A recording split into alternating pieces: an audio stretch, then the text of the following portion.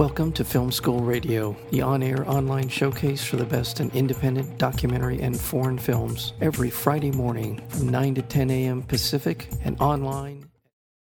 Music is the beating heart of Malian culture, but when Islamic hardliners took control of northern Mali in 2012, they enforced one of the harshest interpretations of Sharia law in history, and crucially in Mali.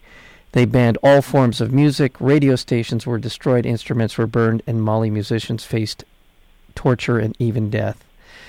This is the background of this wonderful documentary called They Will Have to Kill Us First. It is the story of Malian musicians and their struggles, and it also serves as a wonderful primer into what is going on in this African nation of Mali.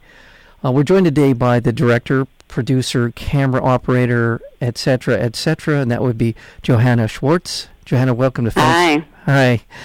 Wow, what a remarkable undertaking this film must have been.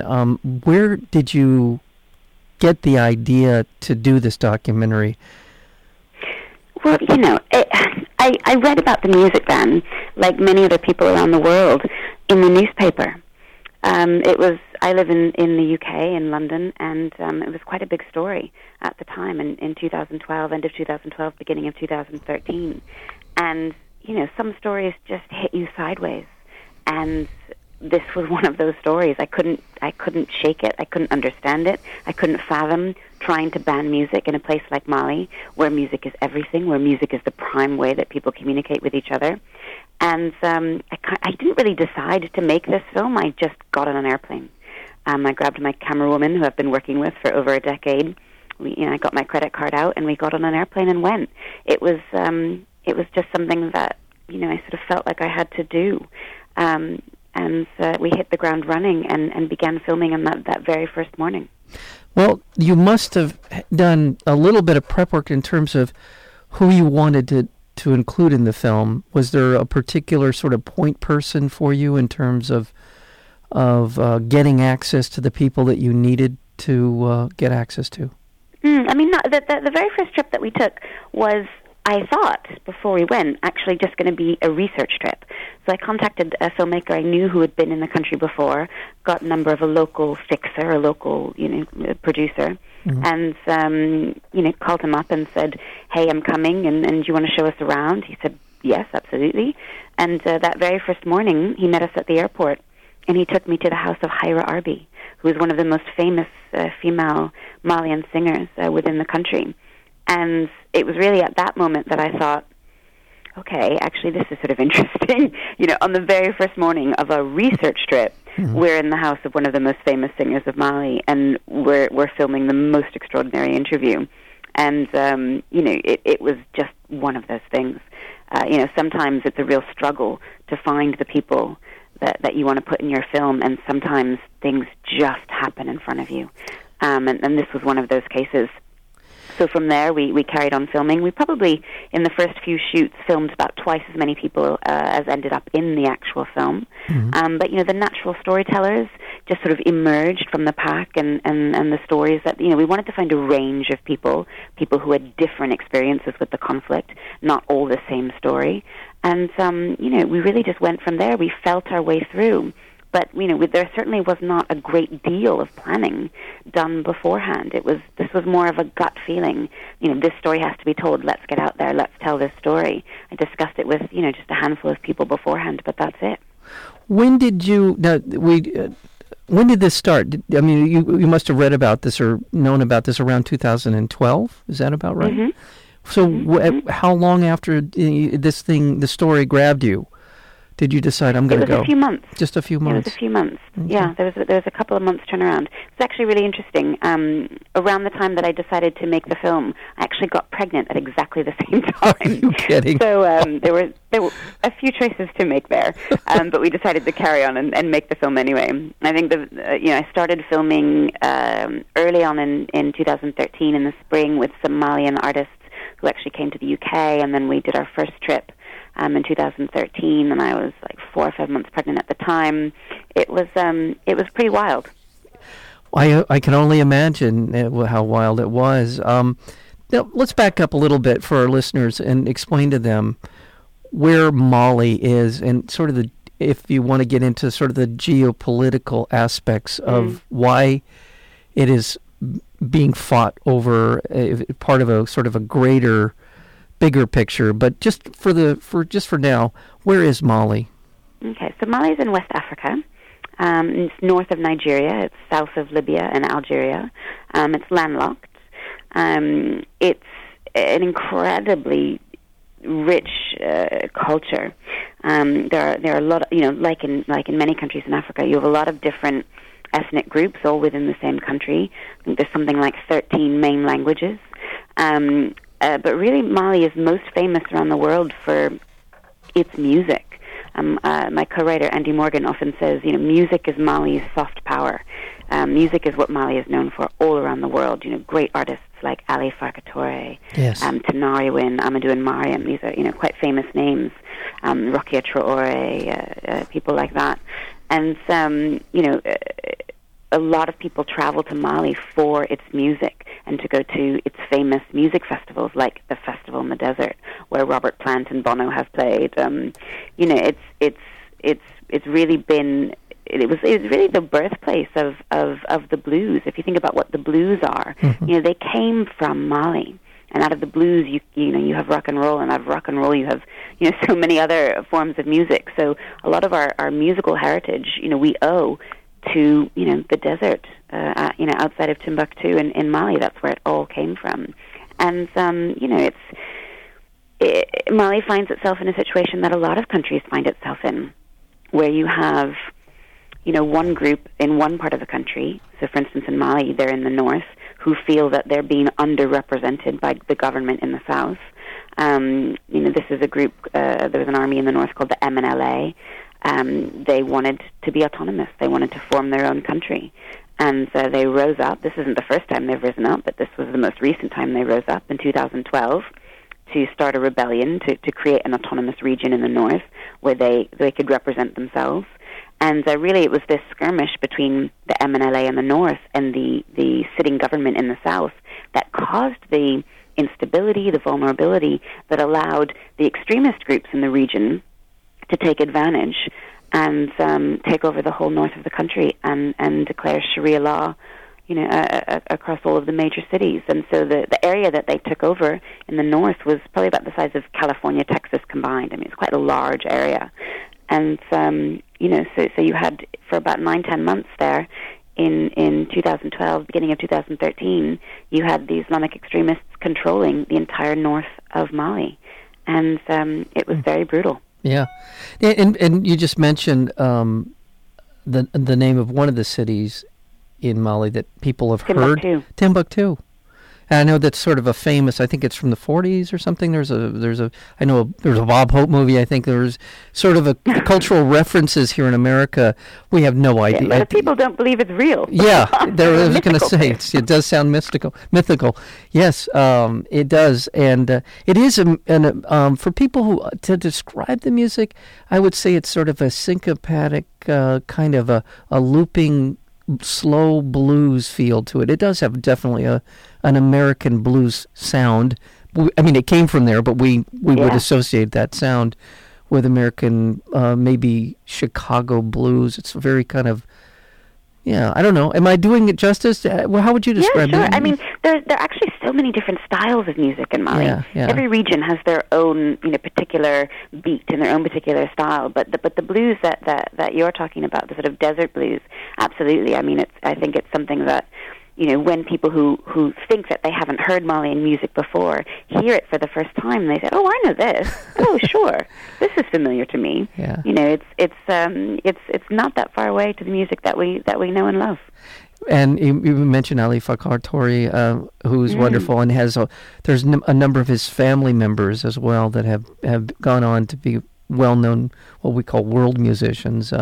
It's a beautiful sound, and throughout the film, and obviously this is what I think you're hoping to convey, is how important music, period, for any culture is, but particularly for a country with such a rich tradition and just beautiful people, just wonderful, seem to be very peaceful people. Absolutely. I mean, I've traveled all over the world, and I've been to many countries where music is incredibly important. Cuba, for instance. Estonia, for instance. But really, I've never been anywhere where music is as important as it is in Mali. Where you have a country that doesn't have an incredibly strong press, something needs to rise up and take the place of a very strong press. And in Mali, that's music, and that's the way it's been done for, as long as anyone can remember. Music is not just, it's not just sort of pop songs and songs about love and songs about, boys and girls and what have you. We were talking about this earlier, actually, with the band from the film. It's, it's the way that Malians educate each other. It's the way that they talk about what's going on and, who's in power and what do they want to happen to the country and what's come before and what might come in the future. Music is the way that people express themselves. Yes, it is freedom of expression. Yes, it is. This is my, deepest heart's desire. But this is also what's happening around me right now. Mm-hmm. Messages about health, messages about, education. This is all happening through music. And, a lot of the people in the film say that the reason music was attacked so specifically in Mali by the extremist groups was because that was how everyone communicated with each other. Yeah. And our writer, Andy Morgan, told a really incredible story earlier. He was talking to a northern Tuareg musician from Mali not too long ago, who said, well, it was really stupid when they banned music, because how are they going to communicate with each other if they don't have any music? How will they tell the other jihadists what they want to do? It's just it just sounds completely bonkers. But that's just the way culture is there, and it's incredibly special. We're joined today by the director, producer, writer, cameraman, or camera person on the film They Will Have to Kill Us First, a documentary about Mali and the musicians and the horror that has been visited upon these poor people by not only sort of internal forces but external forces as well. At one time, I believe Mali was a colony of France or some... That's right, yeah. And in the midst of all of this horror, this ongoing conflict, France was called in, or came in briefly to try and end it, settle some of the what was going on. I'm not even sure, and I don't know how far down this road we want to go in terms of discussing the geopolitical aspects of it. I and it's up to you, honestly, Joanna, how you want to talk about this, but. This film is about the people and about what seems to me something very, very basic, is something, and that's self-expression through music, but self-expression, period, seems to be is under attack and has created an awful situation for these people. But it would be an awful lot to unpack just exactly how all of these groups are interacting with one another or in conflict with one another. Is there go ahead, if there's something overarching that would sort of give us some clarity as to how to understand what's going on in Mali? I think the politics are very complicated and complex, and I hope that we do a good job of unpacking that in the film. Mm-hmm. It's where you have vulnerability in a country, that's when you can fall victim to outside forces, and there's a lot to be said for accountability and transparency and fighting against corruption and all of these things which help to create a more stable government, which leaves you slightly more impervious to outside forces and extremists coming in and trying to take over your country. But the thing that I think is really important that everyone remembers about this film is that this is not a film about, those poor people in Africa, gosh, how horrible things have happened to them. That is literally the last thing in the world that we wanted to make. This film is a punk rock film about some punk rock musicians who, when they were told, you can't sing, they decided to sing even louder. Yeah. And this is a story about resistance and solidarity, and the energy, I think, that emanates from this film is really important. And I've worked in Africa for about 15 years, on and off. The experiences that I've had there have been transformational for me. And I never really saw very much. Back at home, I never saw many things that were representing the Africa that I knew.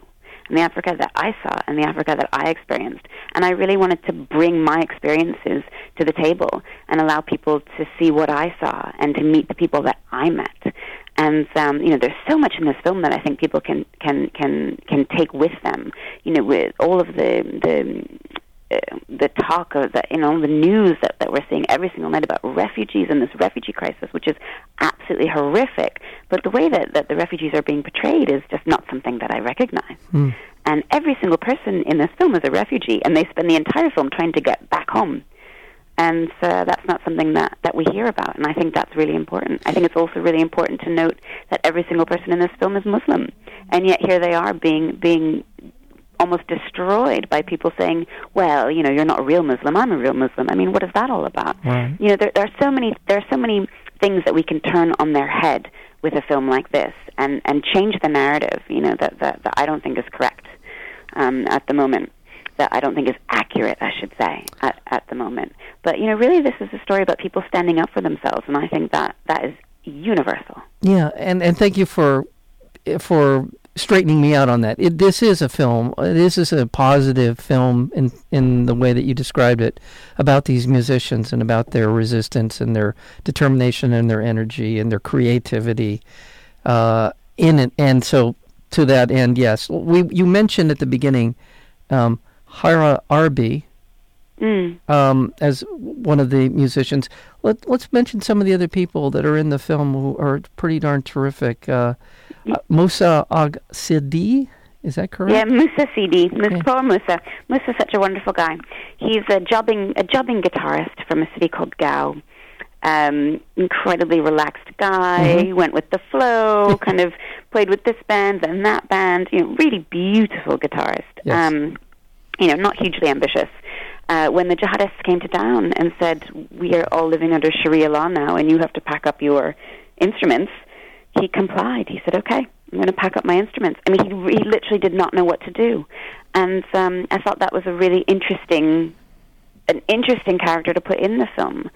Not everyone in this film felt like it was their role to stand up to the jihadists, at least not at first. And I thought that was really fascinating. Moussa's story is incredibly too complex to get into in further detail now. But the way that he reacted to the music ban was pretty extraordinary, I thought. But then you have a band like Songhoy Blues, who would not even be a band if it wasn't for the jihadists coming in. These four guys met when they were on the run. They were all in exile in Bamako, the capital city in the south, met at a wedding and decided to form a band. They formed their band because music was banned.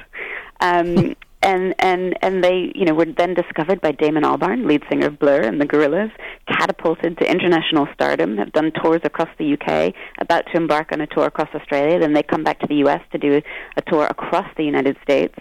They're all of a sudden they're the ambassadors from Mali out there, spreading the word of about what's going on, and through their incredibly joyous and energetic music, which is extraordinary. Everyone in this film had a very different experience with the conflict. You have Disco, real name Fatimata Walat Umar, nicknamed Disco because she won all the disco dancing competitions in Timbuktu in the 1980s. She loved Madonna. She's a ball of fire. She stands up to anyone who tries to get in her way, and she's absolutely determined to sing. Yeah. With Hyra Arby, the eldest character of all, who was so depressed when we found her that she couldn't even sing. And by the end of the film, she's the one leading the charge, bringing music back to the north of Mali. I mean, what an incredible journey, and what an incredible honor to be living the lives with the lives of these musicians with them over a 2-year period. It was a gift, really. Yeah, we're speaking with Johanna Schwartz. She is the director, producer, writer, and camera operator of on the film They Will Have to Kill Us First. For people who want to find out more about the film, you have a Facebook page. You have a bunch of... Our website is theywillhavetokillusfirst.com. Okay. We're also on Facebook, Twitter, Instagram. You name it, we're on it. We have all kinds of fun photos and behind-the-scenes things and extra bits of video content and tattoo walls. We have a wonderful tattoo of the film's title and that we're giving away at Songhoy Blues gigs and screenings, and people are tweeting us the photos. So, we're really active. on social media. And really, for us, what we want to do is get the word out there as much as we can and get as many people seeing this film as possible. Film is coming out in New York City on Friday, March 4th. Mm-hmm. It's coming out in LA on April 1st, and we're rolling out to lots of other cities. If you live in a city and you want us to bring the film to you, sign up on our website, and we'll figure out a way to do it. That's excellent. And the hashtag "They Will Have to Kill Us First" for people on Twitter, and in Music in Exile is where you would go for that account. That's our Twitter handle, yeah. Twitter handle and a bunch of so cool. And I'm going to have this posted for our listeners at filmschoolradio.com. We'll have all of this information as well. But you can go to the website, theywill-have-to-kill-us-first.com, to find that would be probably your best source. But for information, there's lots of fun stuff on there. Yeah. Now, you mentioned sort of in passing that you were pregnant as you were deciding to do this. In terms of your personal safety, what sort of peril did you face when you were doing this? What was your experience like in? Well, it sort of really depended on where you were. At the time when we were filming, if you stuck to the south of the country, you were pretty much okay, and you really only had to worry when you went up north to Gao, Timbuktu, Kidal. So for instance, when the final scenes in the film take place in Timbuktu, when Hyra Arbi decides to try and stage a concert there, and there had been no public music for 3 years at that point in Timbuktu. And when we were looking into filming that scene, we decided that at that stage we needed to get proper security. So MINUSMA, which is the UN mission, peacekeeping mission in Mali, decided to help us.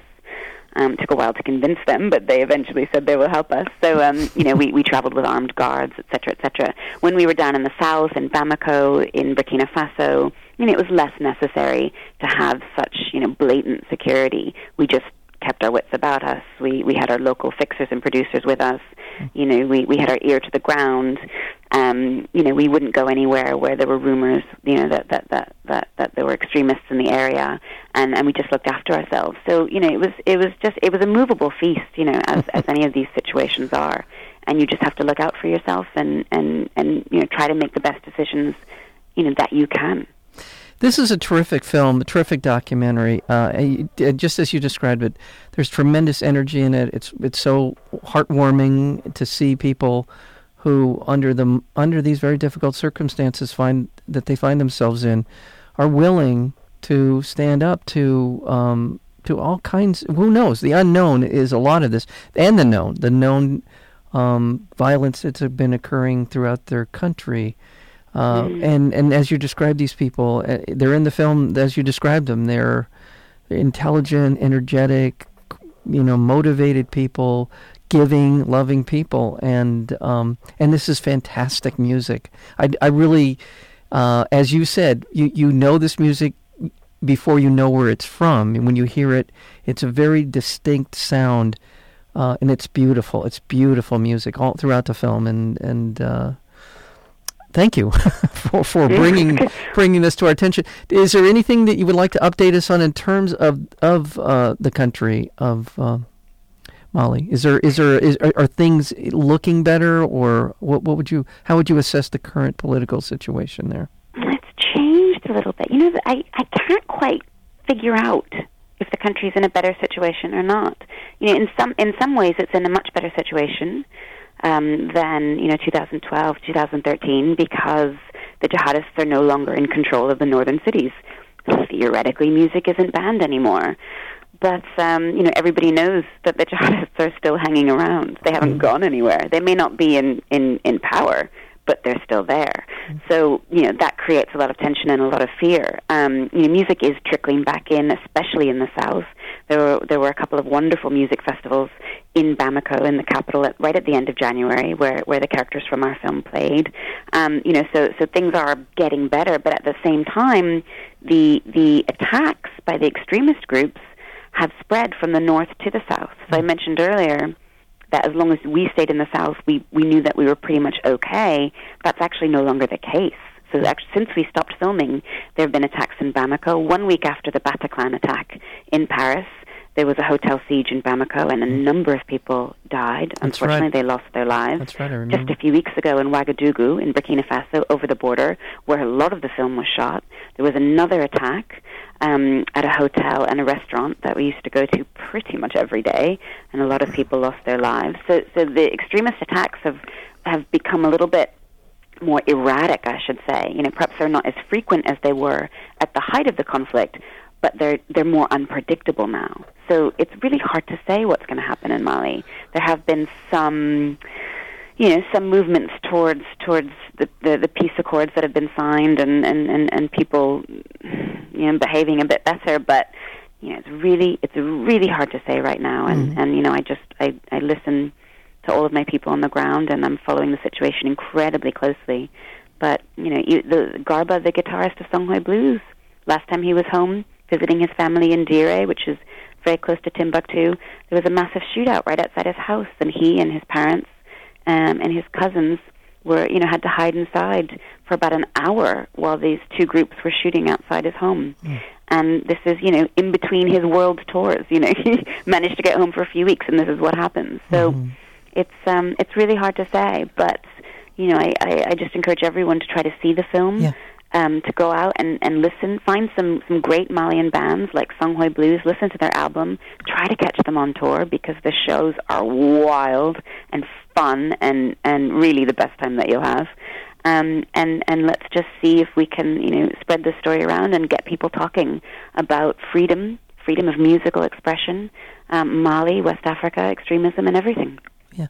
Did you say that they had wrapped up their U.S. tour, or do you know if they're... No, it's about to start. April begins in April. Oh, even better. Okay, well, I'm sure they'll be in Los Angeles, so people... Yes, they're in L.A. on the 29th of... what's the last day of March? The 31st of March. March. The 31st, yes, but the 29th is San Diego.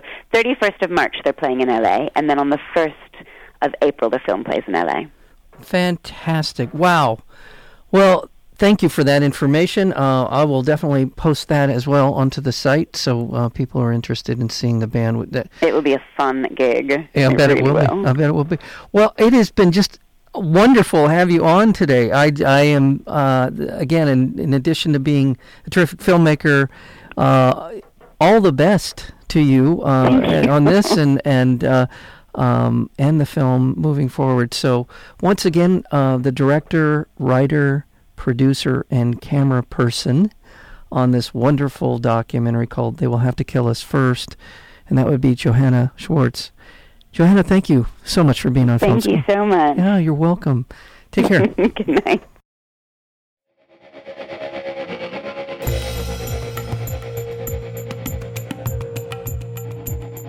You've been listening to Film School Radio, the on-air online showcase for the best in independent documentary and foreign films. You can find out more about the program at filmschoolradio.com. I'm your host, Mike Kaspar. Thank you for tuning in, and we'll see you next week with another edition of Film School Radio.